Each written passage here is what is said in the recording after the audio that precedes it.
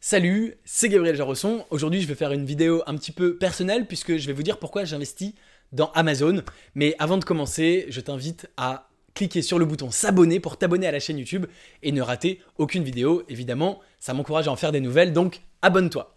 Alors, Amazon, je pense que c'est à peu près pas utile de te présenter la société Amazon, à moins que tu aies vécu dans une grotte les 20 dernières années. Aujourd'hui, l'action est au plus haut quasiment historique. Alors, je compte pas les fluctuations quotidiennes, mais si tu regardes l'historique depuis 10 ans, l'action est au plus haut. Et pourtant, j'ai décidé d'acheter des actions Amazon. Alors, c'est pas en général mes décisions d'investissement sont pas des choses que je déclare publiquement. Hein. C'est réservé bien sûr aux membres de mes groupes privés. En revanche, je trouvais que c'était intéressant de faire une vidéo sur Amazon pour t'expliquer un petit peu mon raisonnement. Mon raisonnement est le suivant. Bon, d'une part, évidemment, on veut toujours acheter au plus bas possible, mais on ne sait pas si l'action va continuer à monter ou à descendre. C'est le principe de l'investissement. Hein. C'est plus facile si on pouvait voir dans le futur, mais on ne peut pas. Je pense que l'action Amazon va continuer à monter pour un certain nombre de raisons. Premièrement, je vois qu'Amazon, sur son business classique, gagne de plus en plus de terrain, hein, donc le business classique de l'e-commerce. Il y a de plus en plus de gens qui achètent sur Amazon. Amazon s'ouvre dans plus en plus de pays. Ils sont ouverts récemment, je crois, en Indonésie. Voilà, ça nous paraît un petit peu lointain vu de Paris, mais c'est quand même une population énorme et un marché sur lequel ils n'étaient pas et qu'ils vont bien sûr prendre.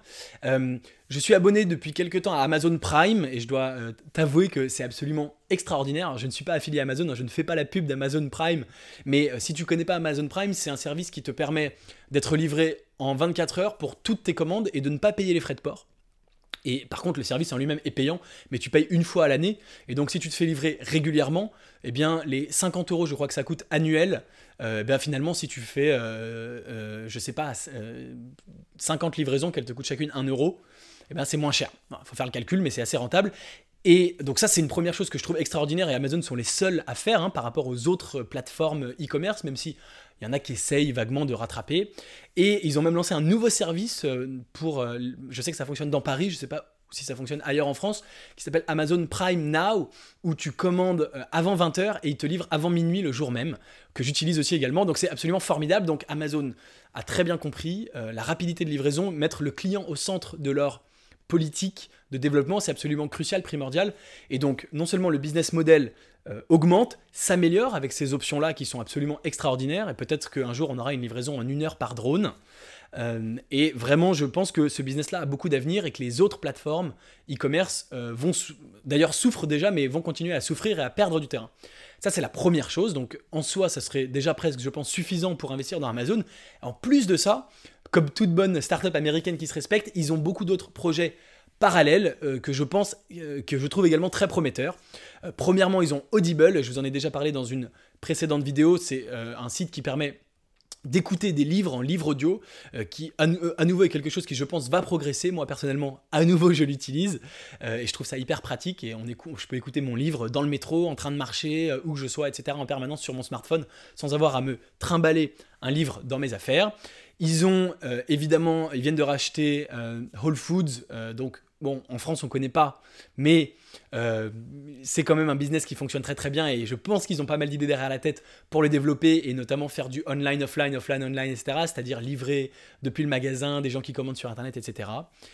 Et ils ont également autre chose à nouveau qui est peu connu en France, mais qui se développe énormément aux États-Unis, qui s'appelle Alexa, et qui est le petit assistant que tu mets chez toi et auquel tu peux parler. Il y a un concurrent de Google que peut-être tu connais qui s'appelle Google Home. Et grosso modo, c'est une petite boîte que tu mets dans ton salon, dans ta cuisine, et tu peux lui parler.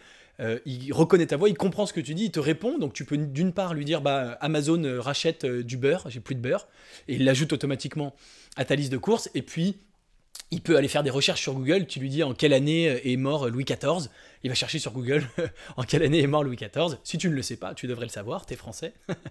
T'es peut-être pas français d'ailleurs, si tu regardes cette vidéo. Et bien sûr jouer de la musique, pareil, mets-moi un morceau des Rolling Stones et hop, ça te fait une petite musique de fond. Ça, c'est quelque chose qui est en train d'exploser aux États-Unis. Encore une fois, en France, on est un petit peu en retard. Ça se vend très très bien et chez eux, dans la société Amazon, ils ont embauché en 2017 plus de 400 nouvelles personnes sur ce projet en particulier. Ils ont énormément de choses qu'ils veulent faire et notamment ils veulent que ça devienne un assistant global pour ta maison, pour allumer la lumière, pour regarder la télé. Si tu rentres chez toi et tu dis Amazon, mets-moi le dernier épisode de Game of Thrones et hop, c'est relié à ta télé, ça joue tout seul, etc. etc. Et je pense que c'est quelque chose qui va se développer d'un aspect général, d'un aspect mondial, dans la pratique des gens, effectivement, c'est très pratique d'avoir simplement à parler pour que quoi que ce soit s'exécute, pour acheter en ligne, dire simplement achète quelque chose et hop, c'est acheté, plutôt que d'ouvrir son ordinateur, de se connecter, de mettre sa carte bleue, etc., etc. Pareil, plutôt que de chercher la télécommande, de trouver la bonne chaîne, on dit Amazon, mets-moi ma série, c'est terminé. Donc voilà un ensemble de choses qui me font croire qu'Amazon n'en est qu'à ses tout débuts, et même si c'est au plus haut aujourd'hui historique, je pense que ça va encore énormément monter, qu'il y a énormément de potentiel. Et d'ailleurs, par le passé, ils ont prouvé qu'en général, quand ils se lançaient dans des projets, ils faisaient les choses plutôt bien. Je viens de me rappeler, ils ont également Amazon Web Service, j'en ai pas parlé, mais qui est absolument énorme, et ils ont créé ça un peu à côté pour déconner, et aujourd'hui c'est un des plus gros du secteur en termes d'hébergement web, AWS, qui est absolument énorme et qui représente, je sais plus de 10% du chiffre d'affaires du groupe, alors qu'à la base c'était simplement un petit service de serveur dans un coin. Donc c'est des gens extrêmement intelligents, qui savent ce qu'ils font, et je pense qu'ils ont encore beaucoup de choses à faire, et donc bien que l'action soit au plus haute, j'en achète aujourd'hui, je mets ça en ligne, en prenant le risque absolument énorme d'être complètement ridicule si l'action se casse la gueule dans quelques temps, mais peut-être qu'on reviendra voir cette vidéo dans 2 ans, 3 ans, 5 ans, et qu'on se dira, ah bah tiens, effectivement, si j'avais acheté au moment de la vidéo de Gabriel, j'aurais fait une belle plus-value, c'est ce que j'espère. Là, je crois, à titre d'information, qu'elle est aux alentours de 930$ l'action, me semble-t-il. J'ai pas vérifié aujourd'hui, mais je crois qu'elle est dans ces eaux-là. Donc voilà, affaire à suivre. Peut-être que j'aurais l'air absolument ridicule, peut-être pas. N'hésite pas en commentaire de cette vidéo à me dire ce que tu en penses. Est-ce que tu penses que j'ai raison? Est-ce que tu veux toi aussi investir dans Amazon? Est-ce que tu as déjà investi dans Amazon? Et dans ce cas-là, tu as sûrement gagné de l'argent puisque l'action n'a fait que monter ces derniers temps. Est-ce que tu penses que j'ai complètement tort, que c'est une connerie et qu'elle va se péter la gueule? N'hésite pas à commenter. Si cette vidéo t'a plu, n'hésite pas également à me le dire en commentaire, évidemment, à mettre un like, à la partager. Et puis, en complément de cette vidéo, tu es libre de recevoir gratuitement mes critères d'investissement gagnants.